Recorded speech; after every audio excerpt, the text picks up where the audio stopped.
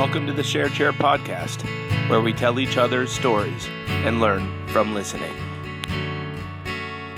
Hi, welcome to the Share Chair podcast. We're here at Hamilton High School with former student Ellie Flamboe. Graduated last year, right, Ellie? Yep. And now you said you are at Baker? Yep, in Muskegon. In Muskegon. What are you going into?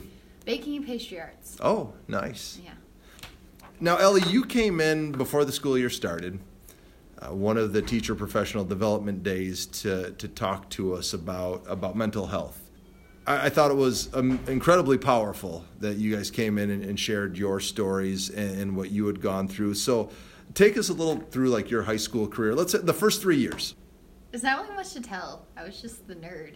Like, I had my core group of friends and that was about it. I didn't do sports or anything like that. Everyone's just like, yeah, she's the smart girl. Go to her if you have homework questions. Yeah, the resource for everyone. Yeah, basically, yeah. I can't even tell you how many friends I tutored through classes. Yeah, I didn't really deal with anything up until my senior year. So there was nothing during those years that anyone would have said, oh, that's a red flag, or there weren't any warning signs or anything like that? I don't think so necessarily, but professionals might say otherwise. My parents got divorced when I was in first grade, and that was pretty tough on me. So I had some depression around that time, and it just kind of followed me through, but it just kind of faded. So then what happened? Tell us a little bit about your story. All right. Well, it sounds really cheesy and like high school drama, but my depression literally started on a day. Like, I can tell you September 11, 2016 was the day my depression started. It was because of a breakup, a really, really bad breakup. There weren't really any signs before, but that breakup was just so bad that it just triggered it all, and a bunch of different things piled on top of each other, and it just kind of spiraled out of control. For people that have never experienced it, what's that like on a daily basis?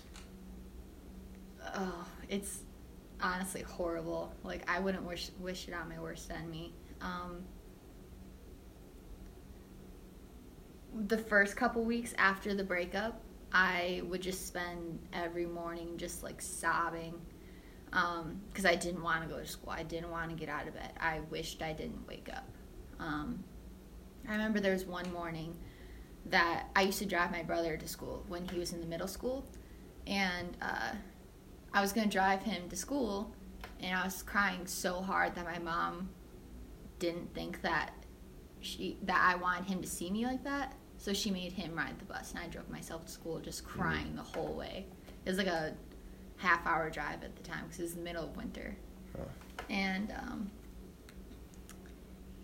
it's just so hard to get out of bed and get things done. Like, I'm a super motivated person naturally, so I managed to hide it really well because I could make myself do it even though I didn't want to. But for some people, like, if you see grade slipping, that didn't happen to me, but that happens to so many different people. Like, you just stop caring. Like, you're so engrossed in what's going on that you can't think about anything else. Was it something that you hid at school? Did you intentionally try to hide it from other students?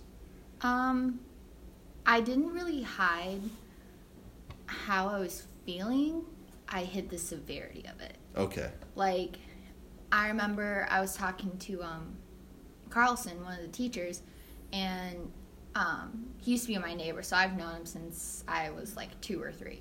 And I was talking to him about it when I was in his psychology class, and he's like, you know what, I could tell something was up because I've known you for so long. Like, I could just see it on your face. Your appearance slipped a bit. I usually wear a nice shirt and jeans and I had my hair done, but I lived in sweatshirts and ponytails. So that was unusual for me, but as far as feelings went, I was really just like in myself, and I didn't really let on how bad it was. Like, my friends knew what was going on, but they didn't realize like how much it was. They didn't realize how severe it was. They just knew that there was a breakup and that you were upset and struggling with that. Yeah. As someone who's been through it, do you have any suggestions to people that are that want to help and don't have any clue as to how to approach that? It's a tough one. Yeah, it's hard for every person. Like, I always get the question, what do you wish people did differently in your situation? It's like, I really don't know. Like, people came up to me and they talked to me, and it's like, that didn't really help. So when you're approaching people, especially students that you might not be super close to, or you're just like, hey, I noticed that you're a little different, but I don't know you super well,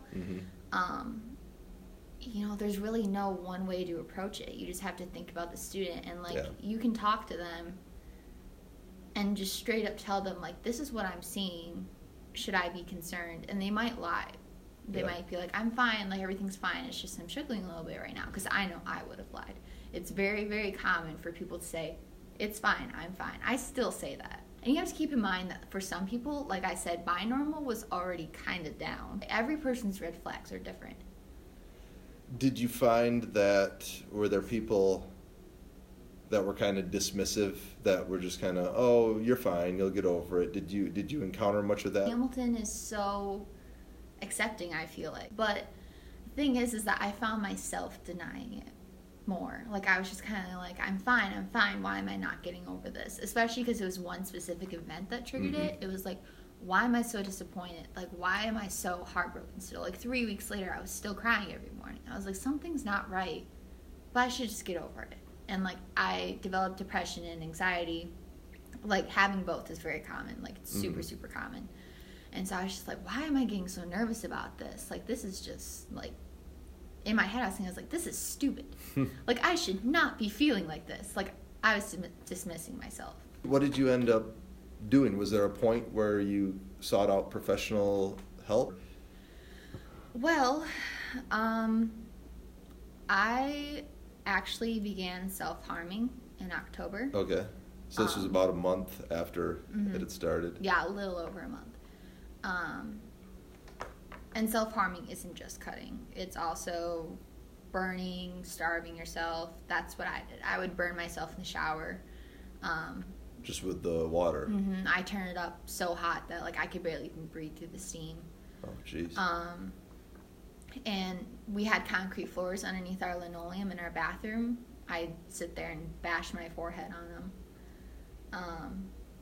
And I stopped letting myself eat. That's also part of, I developed anorexia, but at the beginning it was self-harm. And there was one time that I cut the top of my hand right behind my knuckles, and it was really bad. And I called my friend crying, like, not even 5 minutes after I did it. And I was like, I couldn't believe I just did this. Like, this is crazy. You hear about it in class, and you're like, why does that seem like it's an answer? It's not an answer. It's obvious that's not going to make it better. But I called my friend, and she deals with depression and anxiety too. And she's like, if you don't tell your mom because you're hurting yourself, I'm going to tell her. Like, I care about you that much that I'm willing to rat you out to get help. So she was like, just get help. And I was like, okay. So I talked to my mom, and she was going to get me into therapy. But there was a big waiting list, which really sucks. Yeah. Yeah, because, like, it's like, I need help now, and I can't get it. Like, I literally cannot get the help I need. So where'd you go from there? I honestly just went down. Yeah. It spiraled out of control to the point where I tried to kill myself. I overdosed on Tylenol. The lethal dose of Tylenol is 10 milligrams, and I took 25, which is 55 500 milligram pills. I took them in school. I took them in second hour before class started, and I went to the hospital and all that stuff, and that's when people realized how severe it was. And all the doctors were like, you need to get help now. Like, you need to see a therapist, you need to see a psychiatrist, you need to see all these people. So they kind of helped speed up the process. Even though you could then step back and kind of rationally think about it and say, why am I doing this? What am I in that moment?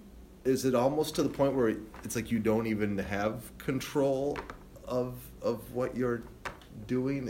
The depression kind of takes control, or? It's not really lack of control, it's impulsivity. Like, I get really impulsive. Okay. And when I get down, I just think, like, oh, this is going to make everything better. Like, you have no idea why, but you're just thinking, like, somehow it's going to... This is going to fix all my problems. If I cut myself, if I burn myself, if I do something, it's going to make me feel better. And then you're like, that didn't help at all. So, in the end, you can look back at it and say, that was stupid. But in that moment, it seems like a solution of sorts. Yeah. Or something to relieve the depression. Mm-hmm. And I think that's probably one of the hardest things for other people to understand, probably, is that helpless feeling. I would assume it's a very helpless feeling. Yeah. So then what happened after the hospital? I just attended therapy. I went to my psychiatrist and got medication. Medication isn't for everyone, though, so people have to know that. Like, just because you have depression doesn't mean you have to be on medicine. And I just kept getting help. And to be honest, at the beginning of the month, on October 2nd, I went back to the mental hospital. I was talking to my psychiatrist, and my medicine wasn't working. And I was like, you know what? Like, I want to die again. Like, I'm to this point again. Like, I've thought about overdosing. I've thought about drinking antifreeze. So this continues to be, something that you battle with or struggle with on a daily basis. Yeah, I think that once you try to kill yourself, it's just constantly in your mind. Like, it's not only that I'm necessarily contemplating it, but it's just like, you know what? Like, I tried to kill myself. I tried to do something that people think. Like, when you're rational, you're like, that's not going to solve anything. Why would you ever do that? And then you go and do it, and you're like, you know what? That would have solved my problems. Like, I would have been dead, but my problems wouldn't be my problems anymore. So you're just constantly thinking about it, and you're constantly like, what would I do differently? What would I have done to make that work? Like, and I just constantly think, like, why did I do it at school? Okay, well, it's because I didn't want to die alone. So it's like, okay, next time, don't do it at school. Don't do it around people. Do it something that works fast. Like, I was just constantly thinking about what would I have done differently, and then I was realizing that's not normal. That's not okay to think about, and it just kept getting worse and worse. Do you have any advice for those students that are going through similar things to what you went through? Everyone that's going to be listening to this, I'm sure they're going to be like, she's going to say don't give up. But I was thinking about this on my way here, and it's okay to give up. It's okay to go to someone and say, like, I'm not okay. I can't keep doing this. And it's okay to go to a mental hospital.